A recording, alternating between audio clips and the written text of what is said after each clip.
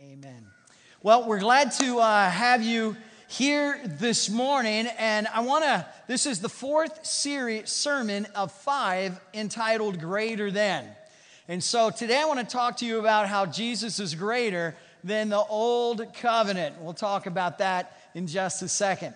By the way, we live in a generation where things rapidly become obsolete, don't they?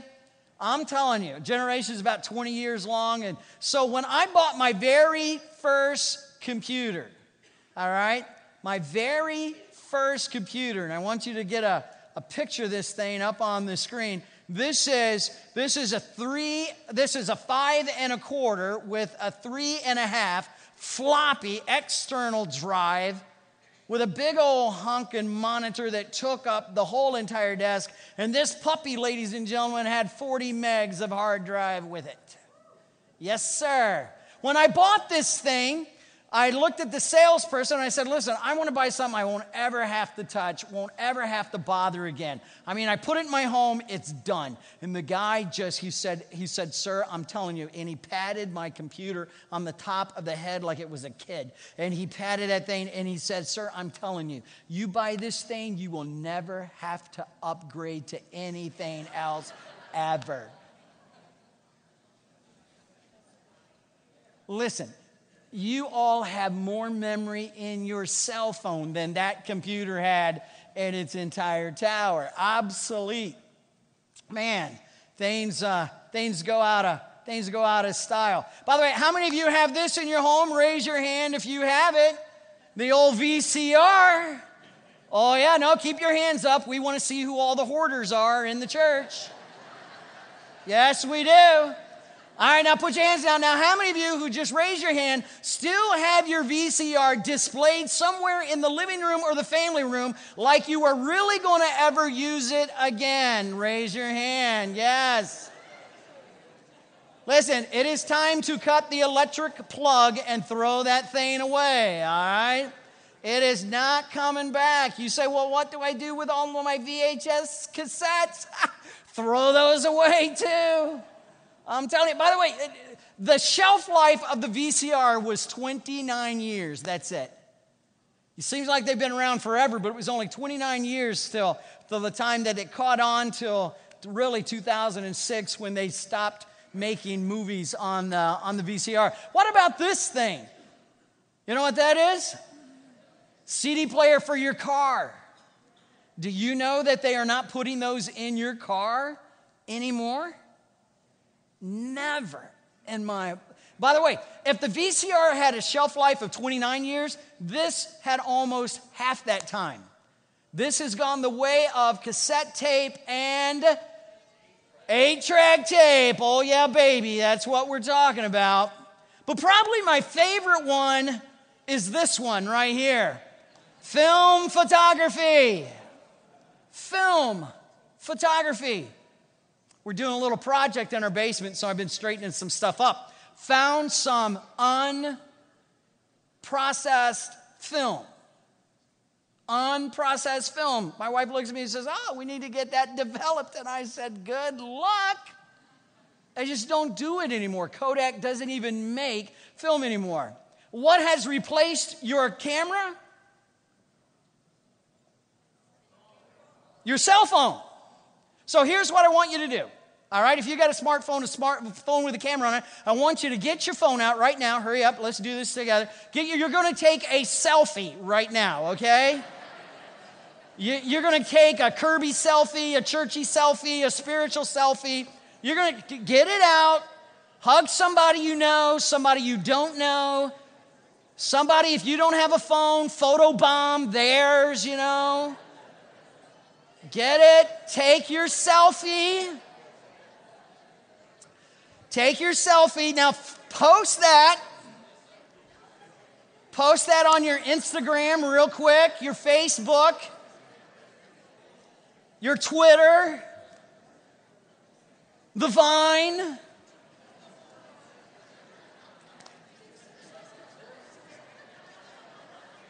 You guys are having way too much fun with your selfies. Now, when you're done with that, take your phone or your Bible and turn to the book of Hebrews chapter 8. The Bible talks about something that became obsolete.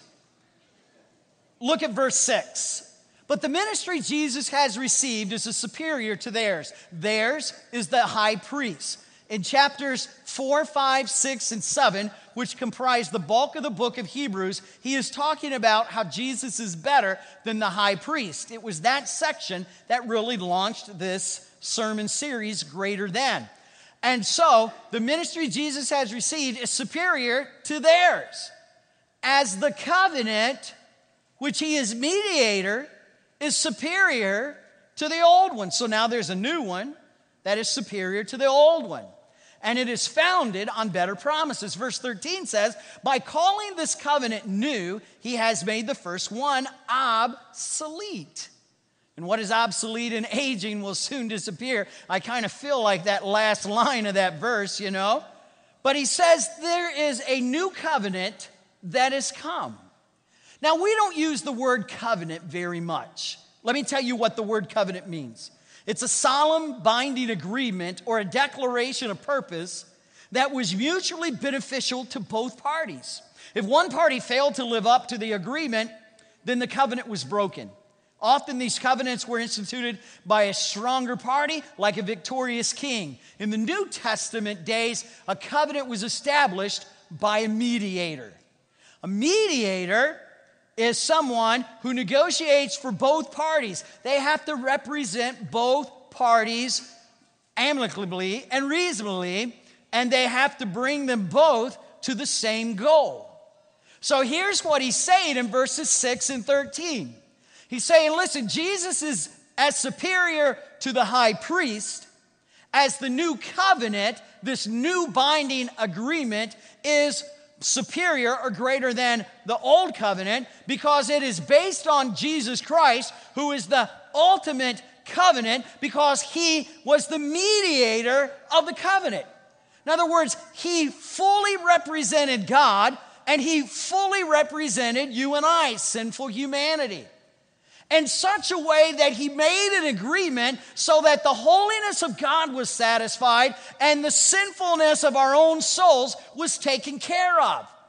That's why the Bible tells us in 1 Timothy 2:5, for there is one God and one mediator between God and mankind, the man, Christ Jesus. And so this new covenant, this new binding agreement was mediated by one who is superior than the high priest, because the high priest could only represent the people in the Old Testament. They could only represent the Old Testament Jew. They did not advocate on behalf of God. They did not mediate on behalf of God. They simply presented an animal sacrifice and shed the blood as a covering of sin.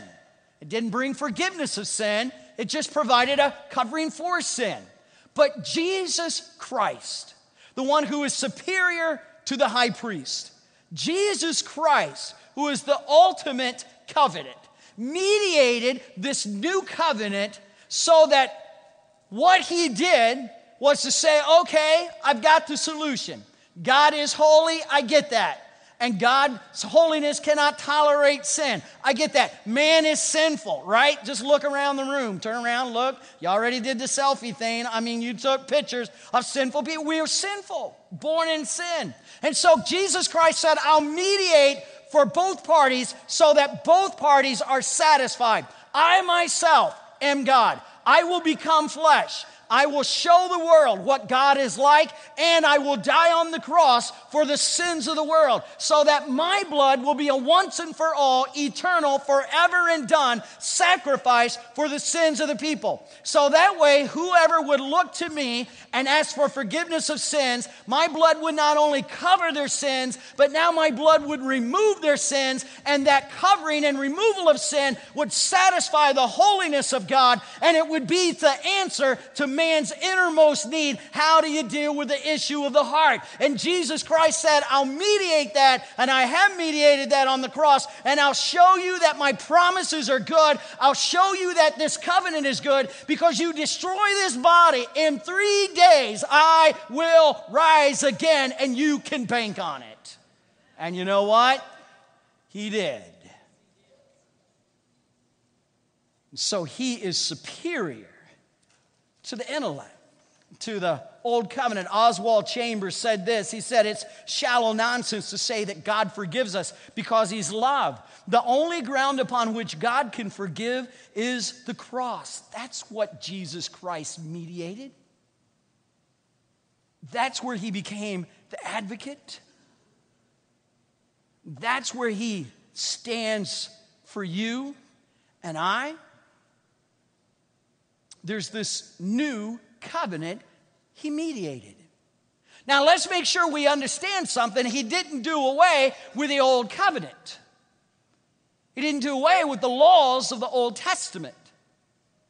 He didn't do away with the principles embodied there. He didn't abolish it. He didn't annul it. He just came to complete it and to add to it and to make it something better. This very past Wednesday, my wife and I celebrated our 31st wedding anniversary. That was us. Now, we may not look it, but we are happy there, I promise you. It's like that Kellogg's, couple, on the cornflakes thing, And the guy said, take a serious picture, so we did the serious picture,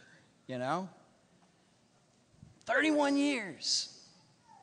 Most of you know I am really horrible at birthday gifts and anniversary gifts. I mean, it is like the joke. I have several friends who will text me and remind me, sweetest day is coming up, or this day is coming up, anniversary's coming up, don't blow it. So I really tried hard not to blow it this year, and due to circumstances in our family, my Aunt Jean passed away. We ended up being there for the week, and so it became kind of a but I just want we didn't start off married. 31 years ago, and I didn't look at her and go, hey, you want to get married? I do know that her first thought when she looked at me was, hey, let's get married. Or, hey, y'all, let's get married, As a matter of fact, how we first met was Tim Caldwell introduced us, or gave my first introduction to her. They were taking pictures for second semester, and a student, and she came in second semester. And so they were taking her picture, and he said, Shrimp, you got to come in and see this girl. She's beautiful. She's absolutely gorgeous. And I said, okay. I was always ready to see a pretty girl. And so I, went and looked in the room, and there she was. Straight, long, blonde hair. And she's getting a little... I know. I'm not good at this. It's funny because, she got some tints in her hair. And I said, I did marry a blonde. And she looked at me and she said, yeah, and I married a guy with hair. And I went, okay. Happy anniversary, honey. Yeah. And so I looked around the door, and she had the braces. I mean, she had the full metal gear. You know what I'm saying? I mean, she had stuff. I mean, she smiled, and the guy in the camera turned his lights off because of the reflection. I mean, it was just like, big. So I looked at her, and I went back to Tim, and I said, yeah, she's kind of cute. She's gorgeous. I said, well, knock yourself out, man, if you want to date her. So anyway, we started by way of introduction. Then we started just kind of casually talking. Now, talking back in that day does not mean what talking means today. I had to get a little review of how the thing works today, but we started talking, and we started hanging out together. And we're still not dating, but we just kind of started hanging out together and running into each other and being at the snack shop and that kind of thing. And then we had our first date. And our first date wasn't really, it was just kind of a fun thing, and it was just, really cool. It wasn't really anything serious. And then we just kind of had another date, and then we kind of, but I want you to know that our talking didn't replace the introduction. It just took the introduction to a better level. And our first date didn't take hanging out away. It didn't abolish that. It just took it to the next level. And then we started like officially like dating, you know? And like at Bible college where we went, I mean, here was the way you dated. You had 30 minutes, Monday, Tuesday, Thursday, Friday, and you could either walk around the block or sit in a dating parlor for 30 minutes. Woohoo! So obviously there wasn't any, holding hands or kissing or that kind of stuff going on. So we loved Sunday night church when we were dating. Because we would, and I've done this before, but if you've seen it before, but just, we'd have hymnals. That's a book where they got songs in it. And she would hold one. She'd hold one side, and I'd hold the other. Now, you got to watch my hands. Because we would start off like this. Then it was nearer, my God, to thee. Well, you betcha.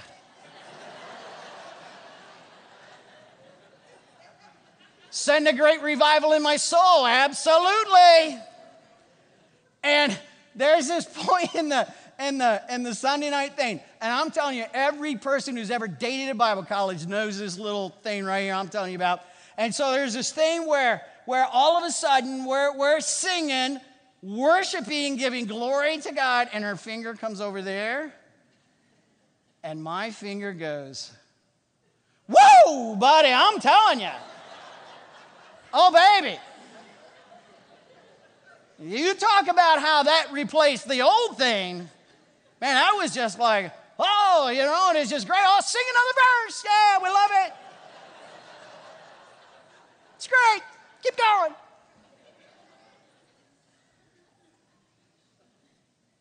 So we dated. Then we got engaged. The engagement didn't abolish the dating. It didn't do away with the dating. It just built on it and made it better. So that because we now had a commitment of engagement, it took dating, to the next level. Then we got married. And you talk about taking it to a completely different stratosphere. Didn't do away with the dating, didn't do away with the talking, didn't do away with the hanging out, didn't do away with the introduction. It just took all of that and made it better. And marriage was the fulfillment or the completement of that kind of process. What Jesus Christ is saying, or what the writer of the book of Hebrews is saying about Jesus Christ, is he is the fulfillment of the very best that God has for you. He is the completion of all that God is for you, and you can count on it. Matter of fact, his promises are true. Look at the verses again. Verse 6 and then verse 13. It talks about how it is founded on better promises. So what are the promises? I'm just going to throw 4 out real quick. The first promise is that it's an inner thing, not an outer thing. That it produces inward change. I'll make a covenant and I'll write with the house of Israel, and declares the Lord, I'll put my laws in their minds and I'll write them on their hearts. In the Old Testament, in the Old Covenant, God wrote his law in stone or on stone. Now he writes them in our hearts. In the Old Covenant, it was kind of from an outside in deal. In the New Covenant, that relationship with Jesus Christ, he comes and he lives within our heart and he changes you from the inside out. It's an interchange. And we do believe that when you give your heart and life to Jesus Christ, that there will be a change. By the way, not only that, but he says, I'll be their God and they'll be my people. Man, can't you say amen to that? Man, that word know there, and they'll be my, and I will be, man, those are intimate expressions. It reveals a positive and close relationship with God. Third, it provides a knowledge of God for everyone. Look at that last phrase, from the least of them to the greatest. See, in the Old Covenant, in the Old Testament, there was the big 3, the king, the prophet, and the priest. And depending on where you were at in history, one had prominence, but the high priest was almost always the man. Listen to what Christ mediated for you. That because of the cross, at the foot of the cross, there is no more big 3. The ground is absolutely level at the foot of the cross, and he has room for you. You're never going to get pushed away by somebody who has more money, more fame, more power, more celebrity, more glam, more whatever. The ground is absolutely level at the foot of the cross. Doesn't matter if everybody's heard of you or nobody's heard of you. Doesn't matter if your bank account is full or you don't have a penny to your name. I'm telling you, it is God provides His knowledge for everyone because Jesus Christ died on the cross for our sins. And then finally, it says, in verse 12, I'll forgive their wickedness and I will remember their sins no more. And man, He offers complete forgiveness of sin. And that ought to be exciting. That ought to cause us all to stand up and shout and say amen. Because man, I mean, we've all sinned, haven't we? Man, we've all messed up. We've all fallen short of the glory of God. But the good news is because of what Jesus Christ did on the cross. And when you say, Jesus, I'm sorry, man, His blood not only covers your sins, but it removes your sins. And the Bible says, because it is removed, I'll forgive your wickedness because of my Son, Jesus Christ. God's holiness says that. And then Jesus says, I will remember your sins no more. And that is the ultimate covenant. That is the ultimate deal that Jesus Christ does for you. It is never to be repeated. It'll never be done again. Years ago, the Dallas Cowboys had a star running back named Dwayne Thomas who was kind of a head case, and they were interviewing him. The Cowboys had made it to the Super Bowl, and someone asked Dwayne Thomas what he thought about playing in the ultimate game. And he said, if the game is the ultimate game, why do they play it every year? It's a great question. Listen, the cross is the ultimate covenant. It will never be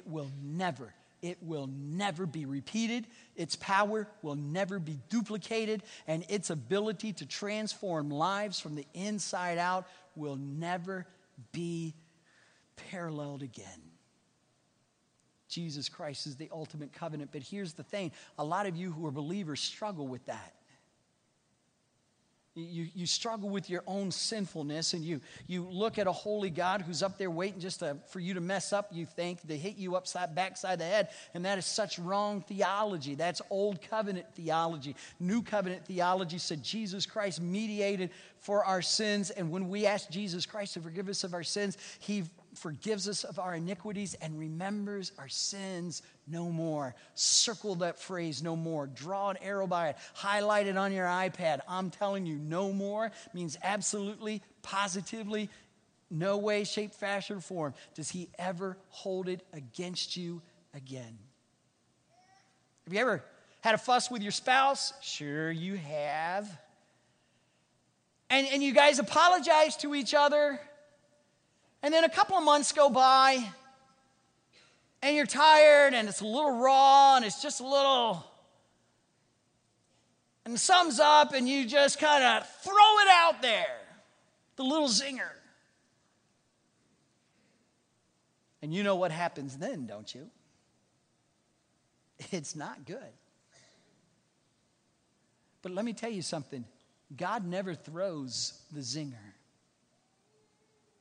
God never looks at your past sin and says, oh, they're going to go back to that. No, He looks at you and thinks about you in terms of growing and going forward in your relationship with Christ and not turning back. That was the challenge that the pastor had to his Hebrew congregation. He said, don't turn back. Have confidence in your relationship with Christ. Have assurance of your salvation because Jesus Christ is the ultimate covenant. There'll never be another like Him. Follow Him. Hey, would you bow your heads and just be real still for just a moment?